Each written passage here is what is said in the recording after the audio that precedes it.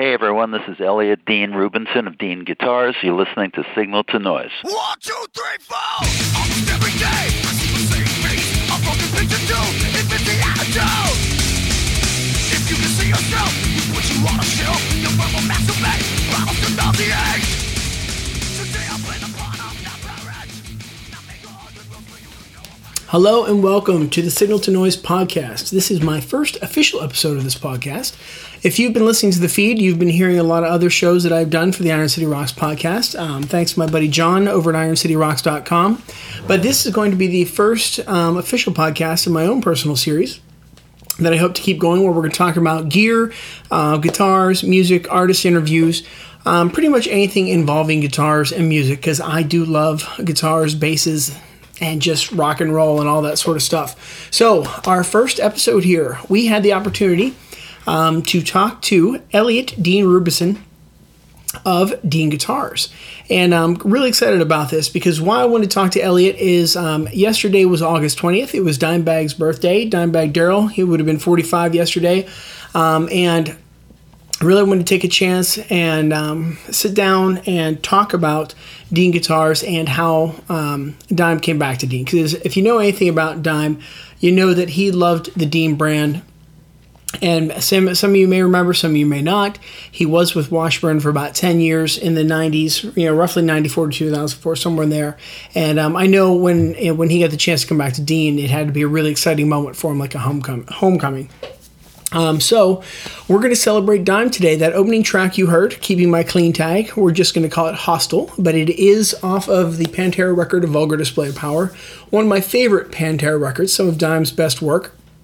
And without any further ado, we're going to get into our interview with Elliot. All right, ladies and gentlemen, I would like to welcome to our show today Elliot Rubinson of Armadillo Enterprises. How are you doing today, Elliot? Great, Aaron. How's everything over there? Oh, we're doing great. Well, Elliot, I want to thank you for taking time out of your day to talk to us today, because what we wanted to talk about specifically is Dean Guitars. My favorite subject. Excellent. What can you tell us about a little bit about Armadillo, I guess, and how you guys ended up acquiring the Dean line? Sure. Well, Armadillo is kind of our umbrella company, and under that umbrella we own four brands. Those four brands is Dean Guitars, D-Drum, drum company, Luna Guitars, and Dime Amplifiers. So those are our four brands. Back in 1997, Dean Guitars had been pretty much out of business for quite some time, probably 10 years for the most part, really had been in hibernation. In 1997, somebody approached me and had just the Dean name for sale. Dean had not been in production, and made me a great deal to buy the name Dean and relaunch the company. So I saw a real opportunity to take the line to much greater heights than it had ever been. In its heyday, it was maybe, in the 80s, it was probably $1 million company, and today it's about, an $18 million company, just on Dean Guitars. So I just saw an opportunity. I saw the fact that it was a USA company. There were very few USA guitar companies that were succeeding other than Fender and Gibson and PRS, and I just saw a great brand with a lot of artists that had been playing Dean in the past. Yeah, and speaking of artists, you guys have done an amazing job of kind of, I would almost say, snatching some major players away and coming towards Dean, like Dave Mustaine, Randy Cooper of the Texas Hippie Coalition, and then, of course, Jeff Berlin, one of my favorite bass players. How have you guys gone about, your artist relations? How has that come about? Well, we have a full-time guy who does Dean artist relations, as well as I get involved with some of the, higher-end guys. I was involved with getting Dimebag back, very involved with Dave. In fact, we were with him the other night at here in Tampa. They were playing, and they're good friends of mine. I think that's an important part, is to have a good working relationship and a friendship, because if you have that, then the endorsement is a piece of cake. If there's a trust level and they trust what you're doing for them, the guitars you're bringing out are guitars that you would play yourself, that means a lot. In the case of Dimebag, I think, it was interesting. He came back. Dean was out of business. He went to another guitar company, and he just really missed Dean Guitars. He heard a lot of great things about what we were doing with the company. And in 2004, he gave us a call. We started to discuss things with him. He flew here in September of 2004. loved what we did, loved the guitars we had. He just picked up guitars off the wall randomly and started playing them and loved them. And long story short, even before we signed him, he started playing our guitars and wearing Dean shirts on stage. It was amazing. He just really felt like a part of our company and our family. And we formalized our agreement in November of 2004, and 6 weeks later, he was murdered on stage. It was a tragic, tragic event for everybody. But we had 6 weeks to get his line of guitars together for the NAMM show and launch it and come out with the Razorback, which is his, design. So it was a very tight time frame. Yeah, and the Dimebag's death back in 2004, that was just an amazingly surreal kind of day for me. I'm going to guess for you as well. Right. How did you end up having to hear the news for that? Did somebody call you? Well, actually, I was at home and I got a call from one of my employees who got a call from someone who was at the show or near the show or something, and they said Dime was shot, and I thought, my vision of it was maybe he was shot, in the leg or something. I had no idea it would be a fatal shooting, and I got a call back 15 minutes later to tell me that he had passed away, and it was just really hard for me to believe. And then after that, we had to go to his house in Dallas and actually go through the trailer and take guitars out and put together, formulate a plan for NAMM, a little shrine for the trade show. And I felt, it was a lot of pressure to do this because, as you know, Dime has so many fans.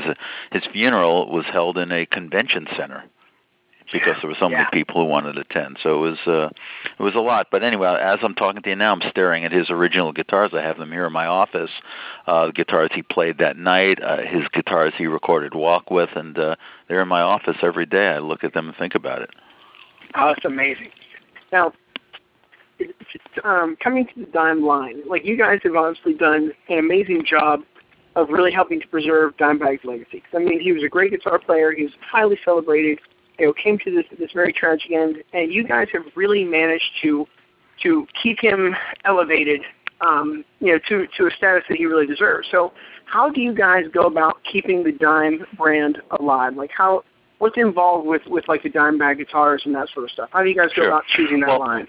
Okay, well, first of all, I want to say that it's a tightrope because, people accuse us of, being grave robbers and all this. But first of all, their estate obviously wants us to keep this brand alive.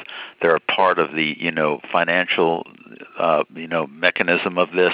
And, they're totally involved. It's not like we're building guitars and they're not benefiting. So I want to make that clear. Second of all, Dime told me personally back in 2004 that he wanted his fans to have the best playing guitars that weren't so heavy, that kids, who are 13, 14 can actually put on their shoulder and play for 3 or 4 hours, that were easy to play, and it was very important to him to have instruments his fans loved. So I heard that direct from him. In terms of producing more guitars, you might know that the Razorback guitar is something that he and I worked on. He sent me a fax in September of a drawing of a guitar he thought would be a beautiful and great-selling guitar, and lo and behold, it was the Razorback. I still have the fax papers here in my office, but he faxed that to me. We made the first Razorback, in our shop, drew it out, sent it to him, let him see what it would look like on him. We actually sent him like a styrofoam, cut up of a Razorback to see how it would look on him. Unfortunately, he never got to play one before his death. He was going to do a photo shoot the day after his death. We had a photo shoot planned. So basically, to answer your question, the Dime line consists of MLs, which is, a Dean guitar design. It's kind of like our Stratocaster or a Les Paul, the ML, and also Razorback. So we look at different price points. We look at the economy. We try to put as much value and as much playability into the guitars for as little money as possible. And we've been able to hit, price points as low as $299 all the way up to, USA, full-blown USA guitars for $5,000. And everything in between. So it's a question of getting, graphic concepts together, using the same woods that he used. He loved mahogany and rosewood fingerboard, so we try to center on those kind of building materials when we think about his guitars. Yeah, that's just awesome. And what's funny, the grave robber thing, I kind of figured that there'd be some backlash like that, but anybody who's ever read any of the articles with Dime, he really didn't want to not play Dean guitars. I mean, like, I have one of the Washburn Deans or one of the Washburn MLs or whatever you want to call them from that era. Right. And, he did it because there was no other options. I mean, he loved Dean guitars. That's, anyone who knows Dime, being able to come back to you guys had to be probably one of the greatest bits of, joy in his life, being able to come home, so to speak. It was, and, he was, I believe he told me he was 14 when he had his first Dime guitar. He played one at a music store, loved it. His father bought him one. I mean, it's a whole long story, and that's how the Dean from Hell came about. His father bought him a guitar, it got refinished, and so forth. But anyway, when you're a kid and you're just drool over a catalog, sometimes you never get beyond that, and that was the case with Dime and Dean guitars. He just never got beyond it. He recorded with them even the time when he had other endorsements, and he was just really, really pleased when he came back to us in 2004, and I wish we would have had more time with him. Yeah, that's a shame. Now, the Dean from Hell, you guys did a great tribute series on that. How did you guys go about doing the designs? Like, did you copy that guitar exactly? Well, what we like to do, I went to Dime's house. I went through his attic, and he had well over 100 guitars. I went through every case. I found the Dean from Hell. I found a few of his other key guitars that were, prominent on records and in magazines and things, and we brought them back to Florida. And we actually, when we build a guitar like this, we take a micrometer and actually measure neck width at the 1st fret, 12th fret. We measure body thicknesses. I mean, we're very scientific about it, down to how Dime would put a piece of black electrical tape on the front pickup of his guitar, because when he did squeals, dive bombs with his Floyd, the string would invariably get caught under the coils of the pickup, so he'd tape them up to prevent the string from getting snagged. So we'd even copy those things. He'd take his knobs and take a soldering gun and actually burn holes in the knob to get a grip on the knob, because he'd sweat so much and his hand would slide off the knob. So we duplicated all these, intricate details of the guitar to make it as accurate for the fans as possible. So that's how we did the Dean from Hell. We brought that guitar back to Florida, and we copied. On that guitar, we made a few minor changes because the tremolo on that guitar was actually put in after the fact. It wasn't factory, so it was top-mounted in the guitar, and we actually did a Floyd that was recessed into the body. We felt it would be an improvement. Oh, it's phenomenal. Absolutely phenomenal. Now, you guys have expanded the Dime line to include the Dime amplifiers. And that's something I really like to talk about, about how you guys went about to kind of, I guess, how did the Dime amp ever even come about, really? Well, it's funny. First of all, the world doesn't necessarily need another amp, so we really didn't have any plans to do it. When I was at his house, in his studio behind his house, there was an old amplifier head sitting there, an old, Randall amp, and it was called an RG100. And I started talking to Rita, his girlfriend, about it, and she said, every night, no matter what he had on stage, that was the amp he'd play. He had it behind the stacks, and it was old, like a pawn shop special, like a $200 amplifier. But he loved the sound of solid state, and always played solid state until the last few months of his life. He was experimenting with tubes. And something just fell into place. We contacted the old engineer who designed that amp, and brought him out of retirement. He actually owns a speaker reconing shop in California. I started talking to him about designing another amp. He said, sure, that'd be easy. I could bring it up into 2010 specs. And he designed the prototype. We listened to it, and it was basically Dime in a box. It was his tone. I mean, exactly his tone. And just to confirm, we brought Grady Champion in, who was Dime's guitar tech of 13 years, brought him in and said, listen to this amp. What do you think about it? You set up Dime's equipment every night for many, many years.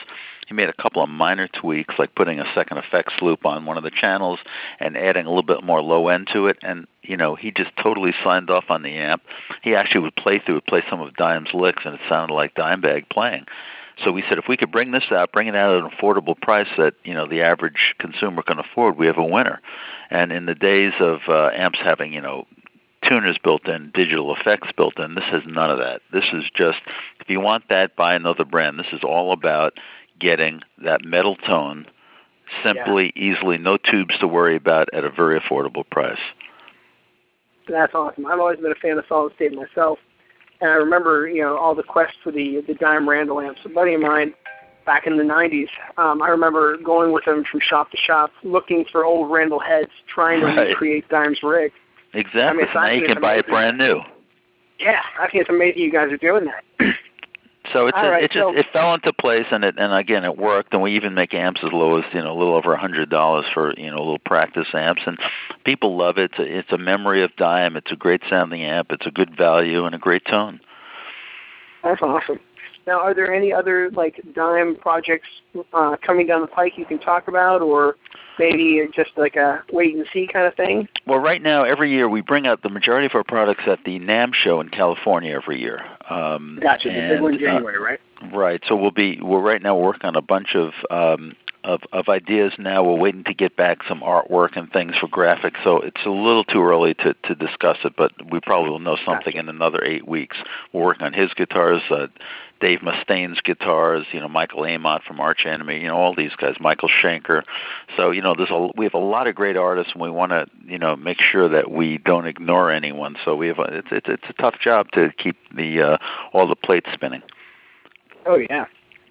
Now, one thing I also noticed is you guys have been very involved in not just, I guess, the commerce side of the Dime things, like the Dime line, but also very involved in the charity side as well. Like you guys support and sponsor the Ride for Dime. How has that relationship come about?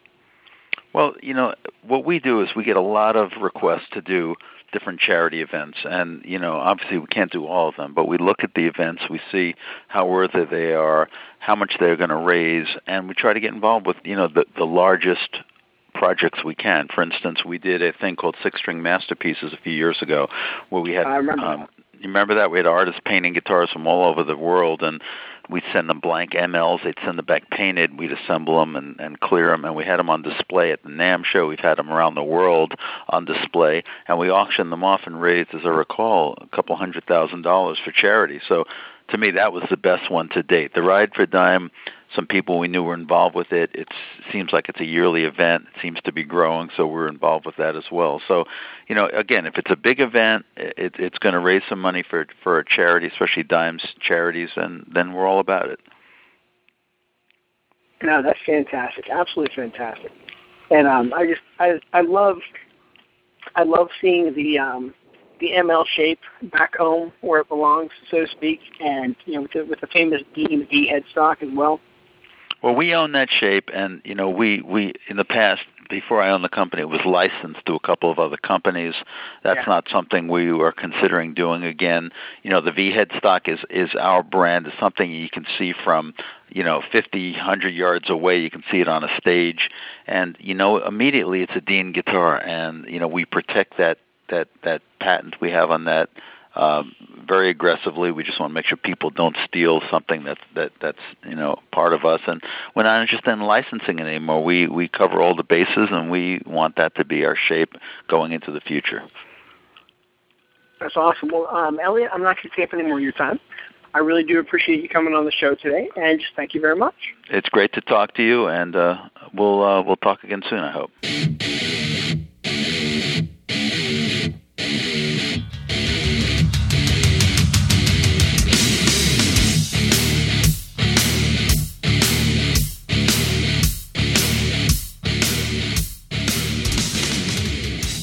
Right, we are back.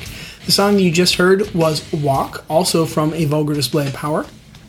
Another track that I really enjoyed off that record.